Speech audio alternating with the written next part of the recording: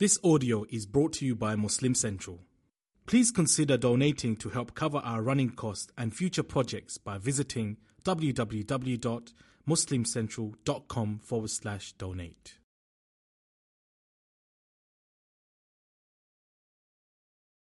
إِنَّهُ هُوَ يُبْدِئُ وَيُعِيدُ. He's the one who starts things off, and He's the one who brings them back. In other words, إِنَّ اللَّهَ يَبْطِشُ بِهِمْ بِالْبَدْءِ فِي الْبَدْءِ وَالْعَوْدِ. Allah has the power to get them in the beginning and later on. Allah can punish in this life and in the next life. He could start the punishment now and later on bring it back again, like He has with many nations, hasn't He? He punished Fir'aun in this dunya, and He will punish him again in the akhirah. He punished the nation of Ad and Thamud in this dunya, He'll punish them again in the akhirah. He started that punishment here, and He'll bring it back again. Yubdi wa yu'id also means He creates life. He started it off, and He'll bring life back again. Don't you ever wonder whether or not the next life is coming or not. And this surah isn't about believing in the next life. It's about believing that in the next life, justice will be served. That's the point that Allah is bringing back. Just like this is happening right now, Allah will bring all these people back. إِنَّهُ هُوَ يُبْدِئُ وَيُعِيدُ وَهُوَ الْغَفُورُ الْوَدُودُ. And He is still extremely forgiving and intensely loving. The word Ghafur is common, everybody here knows that one. But I'll highlight Wadud for you and what it implies. They say, Al-Wad, At-Talazum wa-Tamasuk Al-Mumtad Ma'arifqin aw Layn. When you hold on to something and you don't let go of something, but you hold on to it softly and gently. It's actually the word in Arabic for love that doesn't come to an end. Love that you just it stays and it stays and it stays and it stays. You know, love can get rusty. Love can die out, but not wood, you know.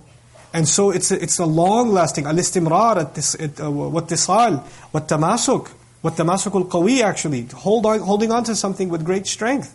And so this word, by the way, this was used for, in the pagan traditions, the god of love. You know how you have Cupid, right?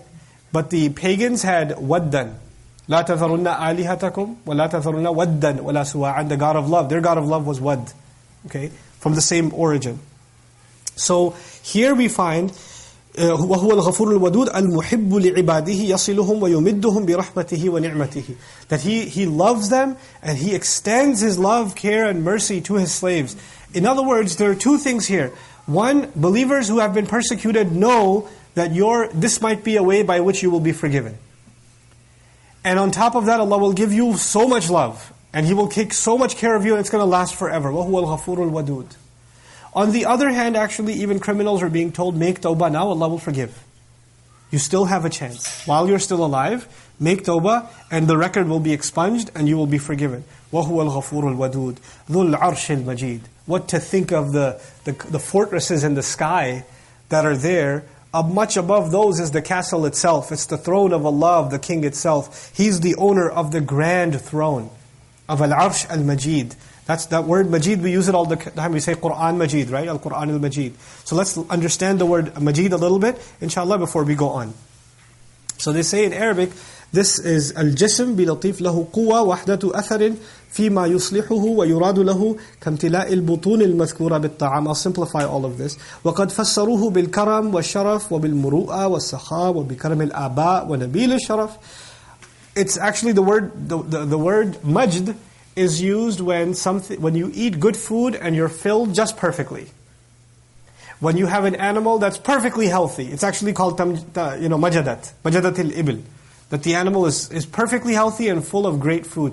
Exactly the food that was perfectly nutritious. You know, sometimes you eat really good tasting food, especially Pakistani food, but you pay for it later. Right? But if you eat really good, it tasted really good and it was really good for you, that's actually food that has majd in it. And from it developed this idea of nobility and dignity and generosity and being good to somebody. And so they say, وَجَمْعُ الرَّجُلِ أَوِ الشَّيْءِ صِفَاتِ الْفَضْلِ وَالْخَيْرِ الَّتِي يُرَادُ لَهَا. The best of all qualities combined in something are actually called something has majd in it.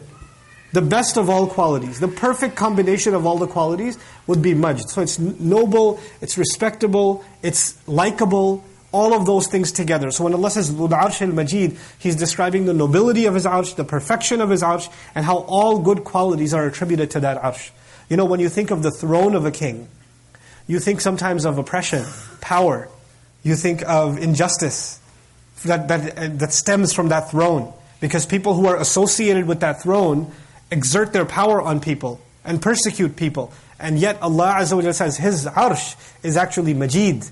It has all the good qualities associated with it. Nobility, justice, generosity, goodness towards people. That's what's associated with the arsh of Allah, making it al-arsh al-majeed. So He's the owner of al-arsh al-majeed. And after saying that, it only makes sense that He says فَعَالٌ لِمَا يُرِيد. You see, the ayat of the Qur'an should not be looked at in isolation. There are continuity. He says He does over and over again whatever He wants. If you just look at this ayah on its own, He does whatever He wants. You might think Allah is saying, if He wants to be unjust, He's unjust. If He wants to let people be persecuted, He does persecution.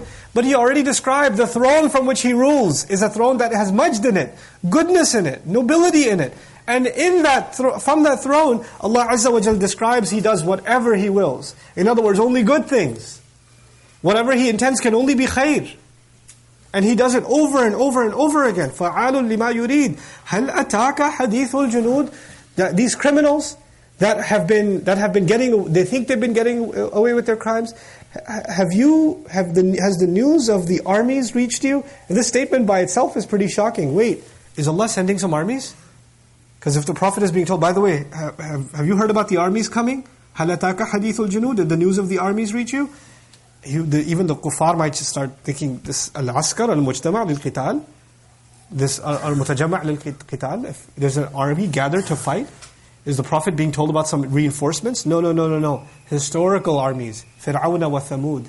The armies of the Pharaoh and Thamud. Meaning, this is again a badal. It's an interesting kind of badal. In that, that's all they were armies.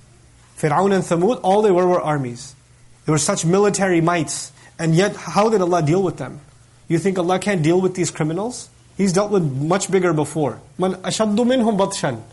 He's dealt with powers that were much better at grabbing and torturing and persecuting. And He's dealt with them. And so He says now, فِرْعَوْنَ وَثَمُودَ بَلِ الَّذِينَ كَفَرُوا فِي تَكْذِيبٍ. No. Instead, the disbelievers, those who've disbelieved, they're just in outright denial. They're just going to call all of that a lie. They don't even realize how much history has gone by and how many more powerful than them have been dealt with. But don't you forget, they can deny it all they want. They can dismiss it all they want. وَاللَّهُ مِنْ وَرَائِهِمْ مُحِيطٌ. Allah, in fact, has been behind them, encircling them all around. This is actually really beautiful in that you first describe an army. And when an army attacks a village, it surrounds a village. Okay? And when an army comes, it comes from a strategic location. And it comes from a location where it makes sure it cannot be attacked from behind. And Allah says, وَاللَّهُ مِنْ وَرَائِهِمْ مُحِيطٌ. Allah has come from behind them and has encircled them entirely. They're the armies who thought they had their victims surrounded, and Allah has them surrounded from behind. That's the image Allah has painted. وَاللَّهُ مِنْ وَرَائِهِمْ مُحِيطٌ. And He concludes, what is that great power, that testimony that Allah Azza wa Jalla has them surrounded? It's not a weapon. It's not a physical. It's not angels. It's actually Qur'an itself. بَلْ هُوَ قُرْآنٌ مَجِيدٌ. No. In fact, instead, it is a majestic Qur'an. What is this ayah? What's bal doing here? بَلْ هُوَ قُرْآنٌ مَجِيدٌ. Allah says He has you surrounded. If He wants, He can destroy you. But no, He gave you Qur'an. And Qur'an is noble and it's generous. And Allah will not punish you because He's going to let you He's going to let you straighten yourselves out by the nobility of the Qur'an itself. Just learn from the Qur'an. Instead of Allah destroying you by His hand, He can. But no, He'll give you a chance because this Qur'an is far too noble.